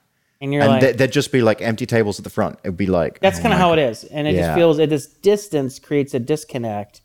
And I mean, it's a beautiful room and there's big, beautiful whiteboard. I mean, it's nice, but it's like I think it creates less connection. Why don't you just move chairs up front? Yeah, but it's only 2 more weeks. It's a 5-week course. It's only 2 more weeks. Okay. At this point, I don't know. Maybe, but it's fun. You know, I'm teaching this really advanced, you know, proof-based introduction to abstract math, proof stuff that I did when I was like a sophomore in college. Sophomore in college. And then Colby is my TA. Yeah, you say that. Which is working okay. I mean, he knows the material and he's able to help people, but he doesn't have a light touch. Got it. You know, I have to say, look, Colby, you have to be positive and be helpful. You're just wrong. Yeah, I mean, Colby, just... Yeah. You know, like, he's not paying attention. I'm like, don't worry about it. Like, that's not, you know, these kids are your age or you're younger. It's like, he's not paying attention. I'm like, Colby, like, what are you doing? You know, I mean, he's a 14-year-old kid. Right. So, and not the most, you know, with not the most highly developed social sensibilities. Talking about Colby, I got that lovely email about his team. And I want to thank you for donating. Of course, to his man. football team. So where's my $50 going to go? What's it going to do? I don't know. Hopefully, it'll result in some touchdowns of some sort. Now, so Colby plays for the high school football team, and they do this like big donation drive. And so every kid is supposed to get 20 email addresses. Okay. That the team can email out and ask for a donation. And so I think we had like 26. I mean, I was hesitant. I was like, who can I send it to? Who of my friends and family send it to is not going to really annoy them? So it was like you and Phil and Tom and Isaac. I mean, I had like people who are just they're going to be like, why is Jesus sending me this? How did you know it wouldn't annoy me? Well, I did think. I mean, people who are, I said these are friends of mine who are good friends of mine and have a generally positive disposition. You know, they're just not going to get annoyed by it. Yeah. So, but I think he raised I think from our family, of course, Sandy gave a big donation, but we gave it was like 20% of all the money raised or for the team or something like that. So we had a few friends who came in big with $100 donations and things like that. And your $50 is really nice. So I mean, it was. I was going to put in more, but then that was fine. But I was going to put in 100, but then Phil put in 50, and I was like, oh man, if I put in. It was really difficult. I was like talking through with the politics with Georgie. Well, how do you know what he put in? Did it list what everybody? It listed. So I was thinking the politics. It's like, if I put in 100, then I'm going to make Phil feel bad. And if I put in, like 50, and I don't want to seem like I'm showing off or something.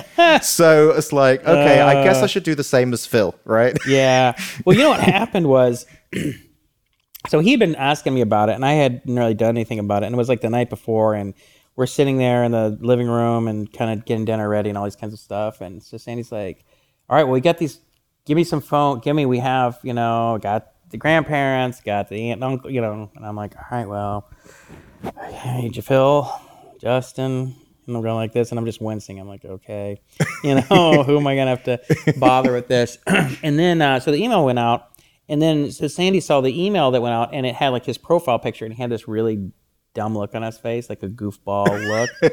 And I was like, are you kidding me? Like, I gave you my contacts, and you're making this stupid look on your face? I'm like, fix that now. Right. Like, these are adults. These are not kids. Okay. You know, and I got kind of mad about that because I was just like, you know, if I give you my email list, like, you treat that very respectfully, you know. So anyway, luckily it was one of the things because there were HTML emails, so they're not going to load the picture until someone opens it, and you change it right away and put a nice sort of photo. But there's so much to think about as parents, isn't there? Like all this stuff. Yeah, man, it's crazy. Like, for example, when we go on play dates, you know, if I don't sort of prepare food, like, and, you know, have some carrots and some hummus and some stuff, and then I go out on the play date because I'm like a dad who's not thinking about that stuff, and then the mom, she'll open her backpack and she'll have all this prepared stuff and snacks for her kid, and I'll be like, oh my God, I completely forgot to do snacks, you know. It's like, right. I look like such a bad parent right now because I didn't do snacks. Yeah. So what, let's see, what else is going on? I think we have some other topics. Let me think. I had a couple of things. Oh, so speaking of math, our niece is visiting. Yep. So she is transferring from University of Vermont to University of Colorado because she wants to be an aerospace engineer, and they don't have aerospace engineering at Vermont. Okay. And so the problem was she did really poorly in her first semester of calculus.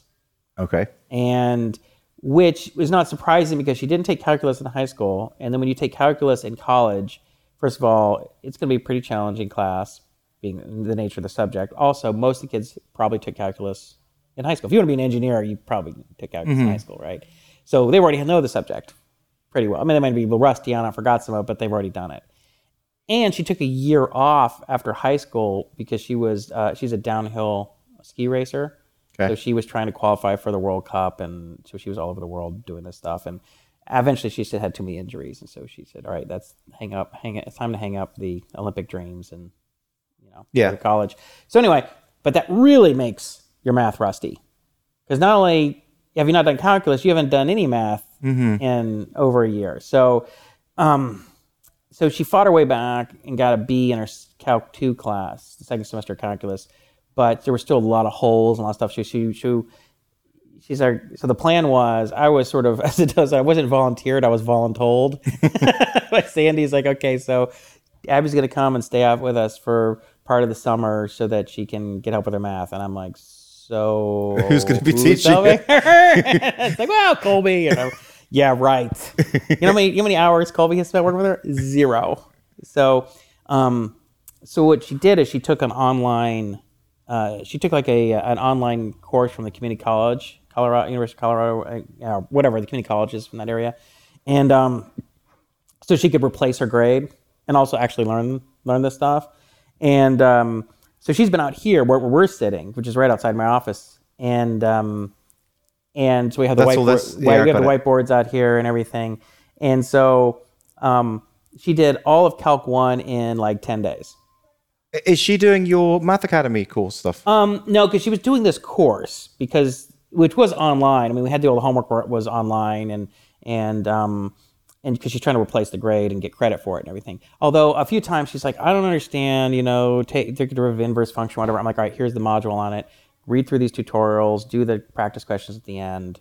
And I created a half dozen sort of review assignments for like some algebra and trig stuff that I thought she needed. Did it help?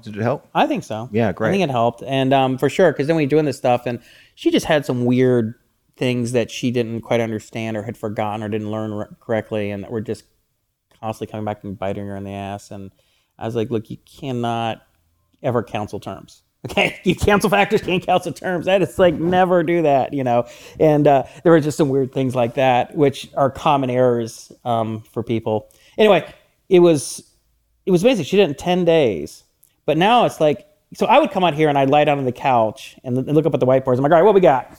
Well, yeah. And it was fun because, like, of course, I love calculus. And then she'd be like, I don't understand. I'm like, oh, all right, let me show you. This is how you do it. And so we would go through, and some of these problems were really hard. I mean, they were really ramped up. And so we'd be out there trying to think through them. And then, but by the end of it, but she would fight through every one of them. She would sit there like, do like 8 or 10 hours of math sometimes. We did like 3 or 4 sections. So she did the whole summer course in 10 days. Is she still here? She went to a wedding for Peter. She got back on Tuesday. So she went right. for it. So she finished the entire course, and the instructor was like, you know, she's like, can I take the exams early? And he's like, oh, wow, that's amazing. Okay, so he's going to let her take, and she's been already taking the exams, and I think she'll ace it. But it was amazing, though. I mean, I was really, initially, I was concerned. I was like, okay, she got a C-, meaning she probably has no clue what's going on. Maybe she doesn't have any business being an engineer, you know. Right. I'm a little worried about that. And maybe she just has no work ethic, and her mom and dad convinced her to come out here, get help, and she's just going to be like, what am I going to do? You know, I was just kind of dreading. I haven't seen her since she was like 13, so I don't know what her disposition is going to be. And she came out here, and she had a lot of, she had some confidence issues for sure and stuff. But boy, I mean, she was just, by the end of it, she was just like a monster. I mean, just crushing it. And like, she showed me the quiz. She's like, these quizzes and tests. She showed me after she finished that, and I was like, oh, that was really easy. She's like, yeah, like, there was, I'm just nothing. Like, it was just nothing. Like, she just crushed the exams. It's great. And so it was pretty, I mean, in one hand, it was really distracting for me because I'm supposed to be getting work done, and I'm out here like. That's good, though. You know, I come out to help her, and then it's like. good to help your family. What side of what cousin? If this is her brother's daughter, Sandy's brother's daughter. So I'm not from related side to to her. side. Yeah, okay. Yeah. But she has so Sandy's father has this incredible natural ability to understand mechanical things. He has all these patents. He has a machine shop. That's just how his mind works. Sandy inherited it. It went through Colby. Colby thinks he can fix anything, whether or not it's true. He thinks he can. You know, he just has that. Oh yeah, I know how everything works. You know, and she said, I asked her. I said, well, what? I said, you're a skier. Like, her whole life was about skiing. I mean, where did this engineering thing come from? She's like, I don't know. It was somewhere into high school. I just realized that I was good at this stuff. I could just figure out how things worked. It was no problem for me. It was just all came natural. I'm like, well, I know where that comes from. Yeah. You know, that comes directly from your grandfather. He just is like incredible. So, but the problem was that she just didn't have very good mathematical training, and probably not very serious mathematical training, because she was actually at a ski school where they would ski in the first half of the day, and they would have classes in the afternoon. So I don't think it probably wasn't bad, but it wasn't like. Was she doing downhill racing, did you say? Yeah, like giant slalom and gosh. all that kind of stuff. Crazy. And so she had, as you know, not surprisingly, she had accumulated a series of some injuries that just. Yeah. You know, yeah. So it was one of my favorite things in life is helping somebody get really good at something that they weren't good at before or didn't think they could be good at, and. Especially with something like math or something that I love innately anyway. It's like so it was funny. I was like, you need an Instagram approach. It's like, she's like, I learned all of Calc at 1 in the last 2 weeks. What'd you do? You know, it's like my summer so far, all of Calc 1, you know. But it was just amazing how quickly just blew through that stuff. I mean, all those assignments. And so now she's going to come back for 2 more weeks, and we're going to do like, she wants to do Calc 3, like a preview of Calc 3 and differential equations and linear algebra, which are all things she'll need to take next year. And I was like, let's just get you a jump start on all that stuff. So it's like, like the first 30% of it or something. So what do you do? Give her a login? Well, I'll create accounts on the system, but then I'll help teach her and we'll work through stuff. But like, if you come into like one of those courses and it's like, for the first month, you're like, yeah, I know all this stuff. You're feeling really good, right? It's when you come in the first week, you just like, what are they talking about? I understand the words they're using. I just don't even get it. But if you're already like, and then it starts to get in the middle of the semester and you're like, okay, this is kind of newer stuff, but you already have a good foundation because not only did you already know that stuff, but you've done it again, so now you know it really well. So that's been kind of one of my big So how was it? So from a business point of view, releasing courses for money, what's the deal on that? Yeah, so we're close. I mean, so one of the big things is, one of the big distractions has been, and I don't want to get too into this because we did the last show and we actually cut it. I actually asked you to cut it out because it got a little too, I think, in the weeds. Yeah, sure. But we Yeah. have. By the way, I just want to say we cut out about 40 minutes of discussion from the last show. Yeah. So that was like you are in trouble. You're in big trouble, mister. Yeah, I felt bad about it. But I listened to it and I was just like, this is horrible. I want to stab myself in the eye. Like, no. So we have these bridge course where kids who take the course online in spring and summer to join as 7th graders. Yeah. Right. And they have to learn everything on their own. So that's like my primary focus right now because I have a half dozen kids who are trying to get through all this stuff. And so I'm like back and forth with Alex, like, hey, we need to cover this, and this stuff is not finished in the system. Got it. So you just can't really work on the... I mean, I'm working on it, but it's like, this is a priority because like, I committed to supporting these kids and getting them through and they worked their butts off. I can't just sort of like half-ass it. It's not fair to them. So, but this stuff needs to be done anyway, but it's just kind of like not, if we were trying to sell the courses, maybe we wouldn't be focusing on this right at this moment. But there's just there's a little more software stuff. So one thing you're looking at on these two whiteboards, so I had Justin, who's one of the Math Academy TAs. I know him, yeah. Yeah, you know Justin, guys. You met him at the Solve. So he has an undergrad degree in math, really bright guy. He's doing the online... He's doing videos for you, right? He's the one recording all the videos for us. He So does 10 to 15 a week. I don't know if I said this on the last show, but the videos are just so top quality. Really, really good. Thank you. Yeah. Thank you. Yeah, well, it took a lot of iteration. Like we probably had him shoot the first video like 10 times. The format of the videos, I don't know if we said this, but basically it's an overhead camera looking at a piece of paper with a guy drawing With a black background, so it's all black, so there's no white paper and drawing math with a marker. Black, green, blue, red pens. Yeah. Now, what it really reminds me of is like from the 70s, the Open University.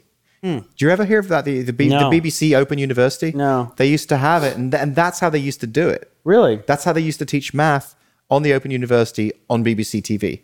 Really? That you had a guy that they did exactly that, and they then have his face in the corner. But we don't do the face in the corner. I had seen people do that, but I thought I didn't see. You don't need that, no. There's no benefit to it. The voice is enough. And I thought it was better not. I didn't want to connect it to individual people or personalities. Yeah. Because it's like we could end up having 3 or 4 people. It's just because initially he said, "Hey, this is Justin from Math Academy." I'm like, don't say that. Don't say your name. Don't even say Math Academy. We won't even call it Math Academy. Like, let's just be very... I mean, there might be a time in the future where you do... I mean, if you think about Solve, what you're doing is you're promoting stars in a way.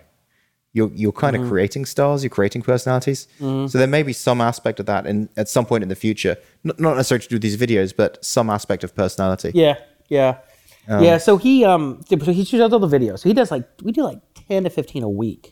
They're great. He doesn't. So we have a whole production line with, so Alex, who's the director of content, will say, okay, here are the 10 or 15 topics we want videos in. And we spread it out across subjects and across modules and everything. So we're kind of constantly, we have something for everything. And we try and pick high traffic, difficult topics. This is stuff that people look at and they're like, what the hell's going on? Like, I need a video for this. Some topics are really easy and you don't need it as much. And then Justin has to write up a plan, like a bullet point. Like, okay, so I'm going to introduce this. I'm going to mention this. I'm going to emphasize this. And this is the top. This is the example. And because at first we had him shoot them, and then it was like there was always the little problems. Oh, this example's too hard. Oh, you didn't mention this. Oh. Whereas it's much easier to fix a list of bullet points. Yeah. And then go. So then he sends those bullet points or those video plans back to Alex, and Alex actually they're all on, I guess, a Google Doc or spreadsheet or something. Alex will make adjustments and tweaks and say, yeah, it looks good. And then Justin will go shoot them all. And then he'll send them they're on Vimeo, they're all hosted on Vimeo, and then Alex will review them, and I say, okay, I need to reshoot here because you do this, but this is fine, this is fine, this is fine. And you locked out with Alex. And, I did. Alex is really good. Well, Justin, too, it's funny, I was thinking, because, so the whole point of why I brought them up is Justin initially I met him because he was tutoring for a kid, I think a really gifted kid whose parents were interested in Math Academy. And the kid was too young to be in Math Academy, he was like in 4th grade or something. And I asked him, I said, hey, would you be interested in being a TA for us? And so he started working holding TA sessions. And then he started tutoring some of the Math Academy kids. And then we're like, hey, we need subs sometimes. So we started having him and Alex sub when any of the Math Academy instructors are gone. And he did a great job as a substitute, right? Like we have our own, like if one of us is sick, we don't have some random sub come in. A Math Academy sub comes in. And the Math Academy subs are great because they're like the kids even like them better. Like this guy's great, I love it when Alex subs. I love it when Justin subs. So it's either Alex, Justin, or we'll sub. Yeah. So we're kind of spoiled in that way. We spoiled ourselves, I guess. And then of course I asked him. I said, when I was talking about the videos thing with Alex and how do we want to do this, and I sort of had this feeling that maybe Justin could do them. And at the first handful, we did it for a while, and Alex is like, "Yeah, I don't know, I don't think he has it." And I'm like, "Yeah, I think he has it. Like, let's just work with him a little bit." And then we got around, and he's like, "You're right. He does. These are great, Yeah. But it just took. I'm like, look, man, anything you do, it takes practice to get good at it. At first, it's like it's disorganized, or it's too long, or he's too affected, or he's not clear. I mean, there's all these things that you have to sort out. But eventually, he got really, really good at them. Yeah. And so then I was talking to him about the spaced learning algorithm for the system, which is the key feature that we need to implement, because the spaced learning is something I do manually. But now it's time that these things to be fully automated courses have to have an algorithm that says, okay, these are the new topics of the day. But here are the topics from yesterday and, a week ago or 3 weeks ago or whatever. You've always spoke about that, like even for the last 3 years. And I have never implemented it because I had so many thoughts on how we should do or not do. And finally I was like, you know what? I started thinking about it. I was like, I just need to have somebody work with me on it just to force a solution. Just force it. Like, we're just going to do this. Because if it's just me, I can kind of rationalize, well. And so he's in like Georgia Tech computer science master's program. So he knows how to code in Python. He knows data science. He's great. This is Justin now, right? He's great with math. He did a lot of work, undergrad research work at the physics labs, doing a lot of data science and algorithm stuff. So I was like, okay. And he uses the system as a TA. He knows how the whole thing works. So I'm like, he knows how to teach. He knows what we're doing. Yeah. Okay, like he might be ideal. Yeah. And so I said, all right, yesterday I was like, look, let's just, I asked him if he's interested. He's like, oh, yeah. So all right, come out Friday and let's just do it. And so we spent all day yesterday whiteboarding and, I've talked him through how the algorithm works and things you have to think about and go through examples. So That's this stuff. That's just like, okay, so you have like dates, a date assignment. You have a series of assignments laying on a table, and you have the dates on the left and the assignment numbers, and that's the repetition interval for a particular topic. So if I see a topic on day one, and then the next day is repetition 2, and a week later it's repetition 3, that kind of stuff. So that really complicated equation right there is actually part of the spaced learning? Yeah, repetition? well, it's sort of a weighted average with some exponential decay because we have to calculate sort of That's like... awesome. Well, if you think of it, so it's easy, medium, hard. So if you've answered some questions for a topic and they've only answered easy questions correctly, I mean, are you really that good at it? But I mean, that's dog fooding. Like using a really complicated algebraic equation, like that is, you're dog fooding your own software there, dog fooding your own every aspect of it. I don't think most people write software with understand what that means with an equation like that. Yeah. Well, That's cool. Very cool. Yeah. So we had fun doing this yesterday. We spent the whole day together. So we're gonna finish up on Sunday, I think. What I want to get out of him, I said, look, all we want is algorithm 0. It's not going to take into account all of the other myriad factors that we could. It's just going to be the primary factors. I said, there's so much noise in this that it might be hard to move the needle once we have something that works pretty well. Like anything's going to work. But why pretty can't well. you just do? I'm looking at that complicated algorithm there. Why couldn't you just say, send them a reminder on 1 day, on 3 days, and on 5 days, for example? Because if I do something on day 1 and then I totally face plan on it, you need to, or the first reminder, let's say my first reminder is the next day, right? we call the first repetition. Yeah. And I'm doing a topic, let's call it solving rational equations. And I missed 4 out of 5. Like, you can't wait a week. You need to you can't wait a week and then just do 2. They have not learned it. You need to reset it, and the next day we got to do it over again. Got it. We get the time in.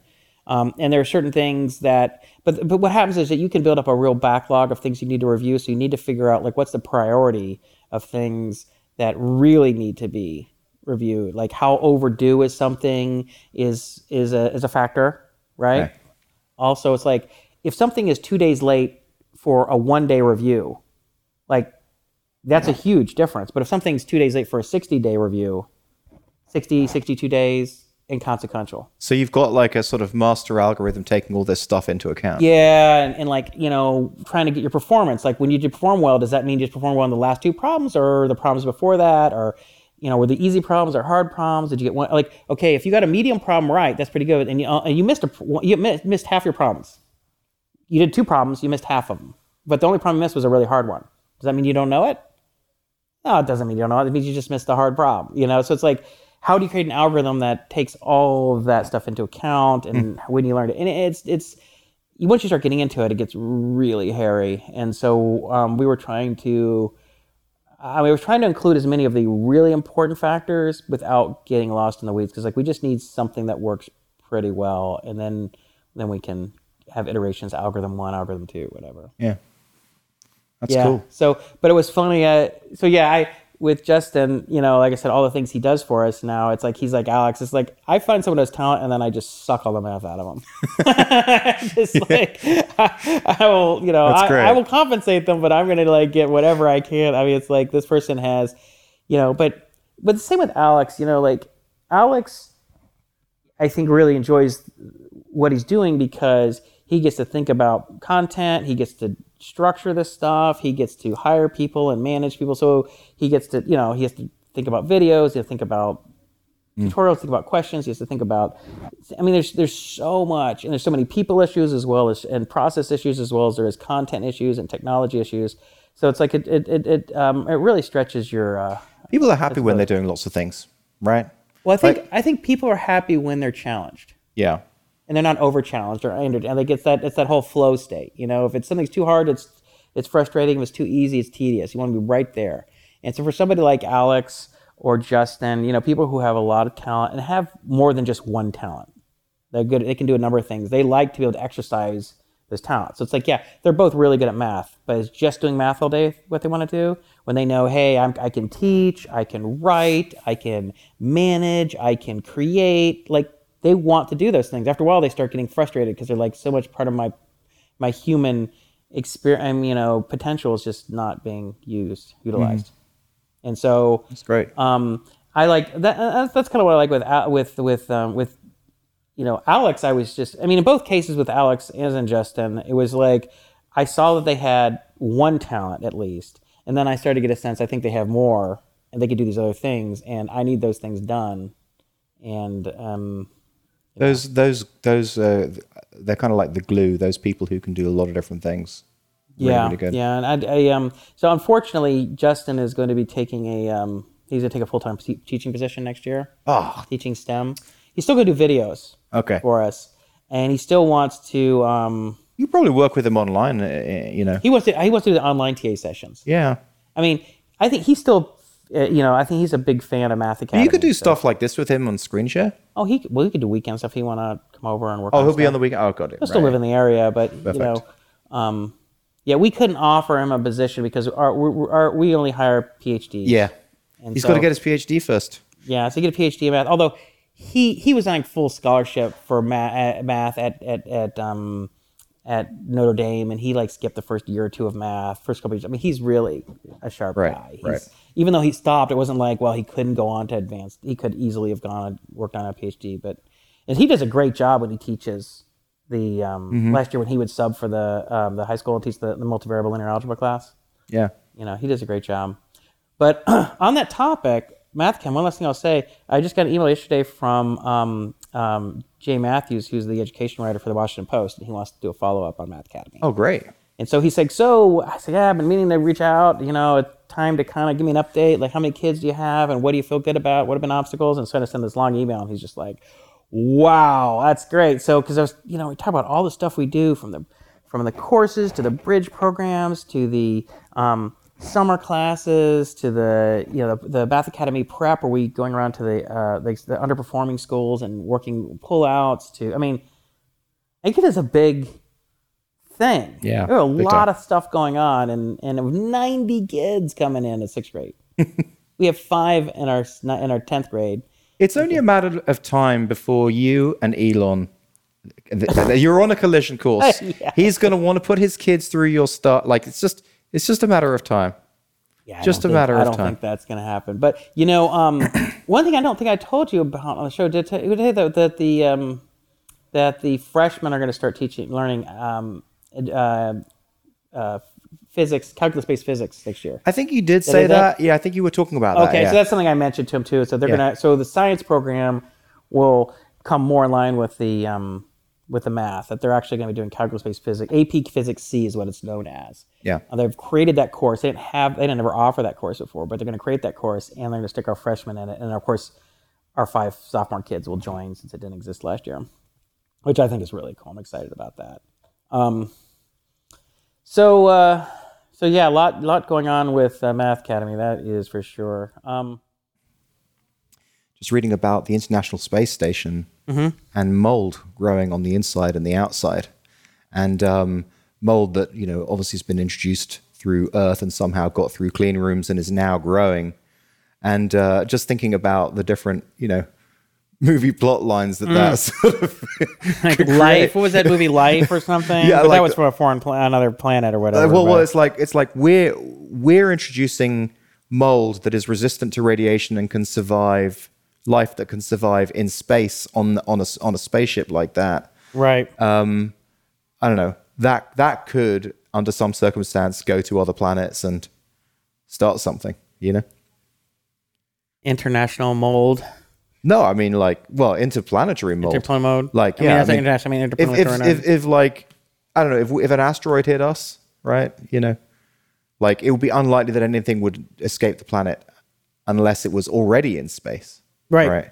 Yeah. So anyway, but we've done. I think we've put in our time. Well, I got a topic. Oh, what you got? So let's talk Omisi Go. OMG, you're Justin's investment of a lifetime. All right. Okay. Go on. So I got an email from Bittrex, which is one of the exchanges I have some coins on, and one of the that's where I had my Omisi Go coins. Okay. Yeah. So for anyone who doesn't know, Justin was a huge fan of this particular coin and convinced me, begged me, pushed me to put some money into it. So I did. You put 1 Bitcoin in. And I put a lot. I put more now. I put a lot. I mean, the Bitcoin was worth quite a bit at that point in time. Yeah. And so now it's down from I think it was like 18 or something. Now it's down to like $2. So anyway, Bittrex emailed because they're delisting it, and they're like, if you're an American, U.S. citizen, you have until whatever to remove it. Otherwise, it's just gone. Really? And I initially there was like 1 or 2 emails, and I just was sort of ignored them at the time because I'd feel, I'll just deal with this later. And then I got an email, and it was the day before. Like, this is the final notice that if you have Omisi Go on Bittrex, you have to log in and, pull it out of your wallet, pull it out of the wallet or whatever. So, and then I tried to do it, and then I remembered, oh my God, I couldn't log in because when I upgraded my iPhone, a lot of my apps didn't carry over. It's the authenticator. My authenticator app didn't come over. So I couldn't log in.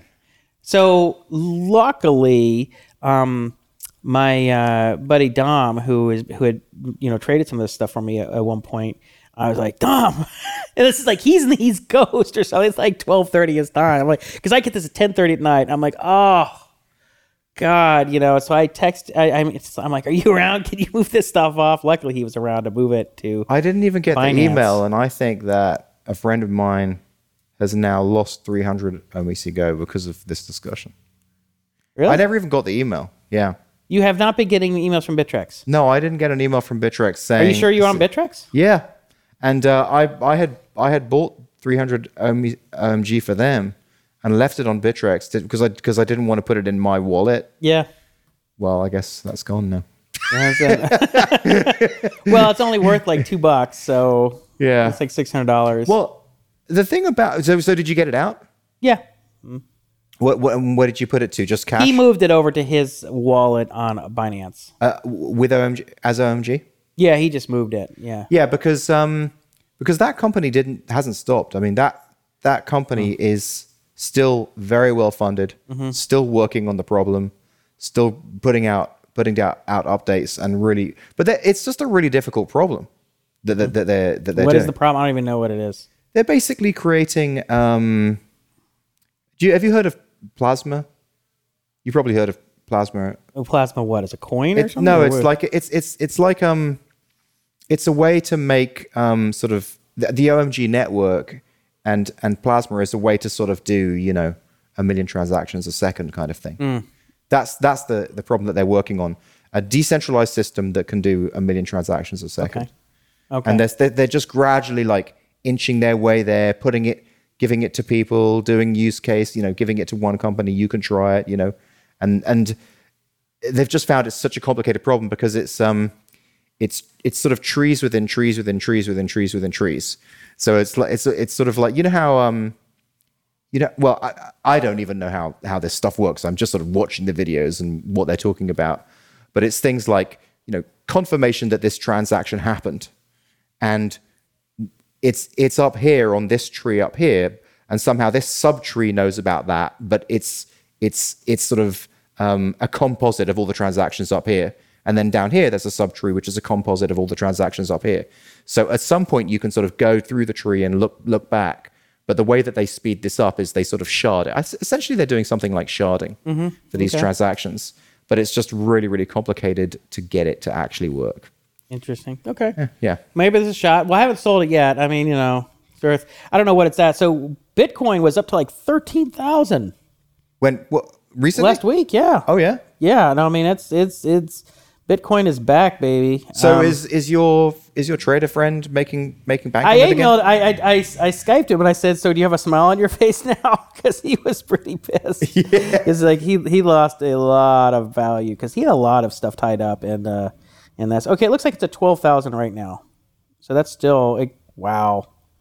Yeah, it's really, really come back. The biggest mistake that I made I would be super happy if I just held on to all my OMG. But I made a really big mistake, which was trade half of it for ELEC, ELEC, which is backed by the OMG founder. And I just had this thought myself that, okay, these ELECs are worth so little that if I put half of my OMG into that, when they go up, then I'll get the leverage because I'll have a lot more units. And of course, I was just really, really mistaken. Well, so that half of it is basically evaporated to nothing. The other half of it is went down to like $1, but now it's been growing. It's growing to $2. So yeah. Well, I mean, like a lot of people made money on those smaller coins who were worth nothing for that reason. It's just you can't put half your trading account into one of those, right? So dumb. I mean, you can experiment, play around, put a little bit here, a little bit there. It's like startups. Like if you were a venture fund, you wouldn't put half your investment in one startup. Well, I'm just tracking it now against. I've got a tracker to just track it against OMG, and when it becomes worth the 500 OMG that I put into it, I'm just going to switch it out. Like my buddy Todd, who bought Cisco in '98. He's still holding on to it. It's still not even close to what it was. He's like, yeah, man, I'm all in. I'm all in. Have you met Todd? No, I don't think so. I should have him on the show. He's hilarious. He's such a funny guy. Yeah, he's a long-term IBMer. Any news from Gabriel Weinberg? Yeah, he said that he wanted to come on the show, but he was gonna go to town for a couple weeks, and then he said just. Oh, okay. Cool. So I will actually probably ping him next week. See if he wants. I have his book, Super Thinking. Oh, cool. It arrived. Are you in there? I have to say that I am. Nice. So we have Nicely sunk done. cost fallacy, we have 80-20 rule, and we have Lux surface area. That's awesome. No big deal.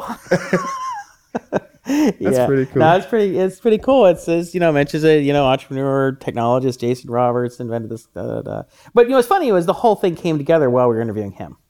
That's where I first said it. And we were asking him about stuff, and I said, so in a sense, it's kind of like increasing your Lux surface area. Yeah. And I went on. That's for the whole thing. Yeah. So, but yeah, it looks really cool. I haven't read much. I just kind of read like the intro and stuff. I need to get some hard reading in on it, but it looks good. Yeah. Looks well put together. Yeah, I just got an email. Yeah. And then it made the New York Times. Wall Street Journal best. Oh, was it? seller Okay. list. Yeah. So that's really cool. That's awesome. That's good for him. So come on, you got anything else for me? How's got any workout? Oh, news? I got this new app called Productive. Productive. Okay. Yeah. It's a really good iPhone app. I think it's Android as well. Productive. It's just great for habits, for habit building. Okay. So you can add habits and so look here, you can see. What habits are you? Well, what's I'm fun? just starting small. Just like back stretching, take no alcohol. Yeah. Okay. yeah, and you just sort of they've done a good UI where you can sort of specify whether it's something you want to do in the morning, the afternoon, or the evening, and they've got loads of icons in there, so you can it can be a work related or it can be health related, and it's just they have really nice stats. So check this out.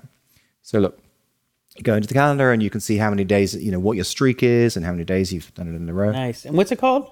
It's called Productive. Productive. Yeah, it's good. So a buddy of mine told me about an app like that. It was more like in health, it kind of tracks your combination of, I guess, exercise and what you're eating. Yeah. And it's called something like Numa or Noom or Noom. Noom. I've heard of Noom. Yeah. And he said he lost 8 pounds in 6 weeks just being a little more conscious about what he's eating, and then just walking a little bit more, reminding him to walk a little more. So I told Sandy about it, and she I think she downloaded it, installed it. Initially, she dismissed it. She's like, it's just, I already do that stuff. And then she's like, I installed it. I'm like, okay. Yeah, it's just like, go for a walk. I've just put that in the app, go for a walk. Do you? I'll just try and do like a 10-minute walk. I mean, I'm still working out with Anwar every week. And which is fine for resistance training, but not for no, not for resistance training. You do like the all-round sort of body weight exercises? He's just really he's sort of focusing on what I need. He's kind of looking at, he's just gradually ramping me up. What he's got me on right now is he's got me on sort of cardio stuff. Like he'll lay like a long ladder across the floor, and then I've got to do sort of jumping around different things on the ladder, and like planks on balls, and like big heavy medicine balls, like throwing them on the ground, throwing them against the wall, right? Like waving ropes around, like just different stuff. Yeah, a little bit of agility. He really mixes it up, Right. and there's strength stuff as well. Like I'm doing that leg press where you're completely lying on your back and you're pushing the press up, right? And then some dumbbell stuff. He just mixes it up. I told you about that running machine, right? For the freeform runner. Like that's kind of good. Just not powered. Yeah, I think so. Yeah, right, yeah, that's good. Yeah, so I just think it's really good to keep doing that. It keeps me functionally fit. right. You You feel better? I feel just regular. Okay, you don't feel worse. I don't feel worse. I think that if I didn't do that, I would be really, You do think really you feel it. fucked if I didn't do Okay. that. Yeah, like that's an important functional maintenance thing. Okay. Yeah, after I had my elbow surgery, it's been 5 weeks now. Yeah, you don't seem. I mean, it still hurts, and I still Yeah. don't have full range of motion, and I got to start doing some rehab Okay. for it. So I really can't do anything other than cardio. When you can't bend when you can't really bend your elbow or put any pressure, it really kind of limits what you can do. So Can you code with it? yeah, I can code, but I mean, it like hurts to take the orange juice out of the refrigerator with my left hand, for Yeah, instance. I mean, it's that sensitive. So it's not like, we have some boxes delivered by Amazon that are probably 2 pounds, 3 pounds. It hurts to pick them up. So I have to Right. tell my girls, girls bring this stuff in, So it's pretty limiting. to what I can do. But another couple months, then hopefully I can get back on the train. Back on the wagon. Training. But I think next week I'm gonna really start kicking up the cardio because I'm starting to put on weight over the past month. So I need to back that up in a big way. Yep. Just as a one-way train, man. It's a one-way train to nowhere. It's so easy. All right, so you want to shut this thing down? We pretty much covered our bases. You don't have any other? So last yeah, minute we've news? done 2 hours there. Yeah. Okay. All right then. That's a wrap. We're out.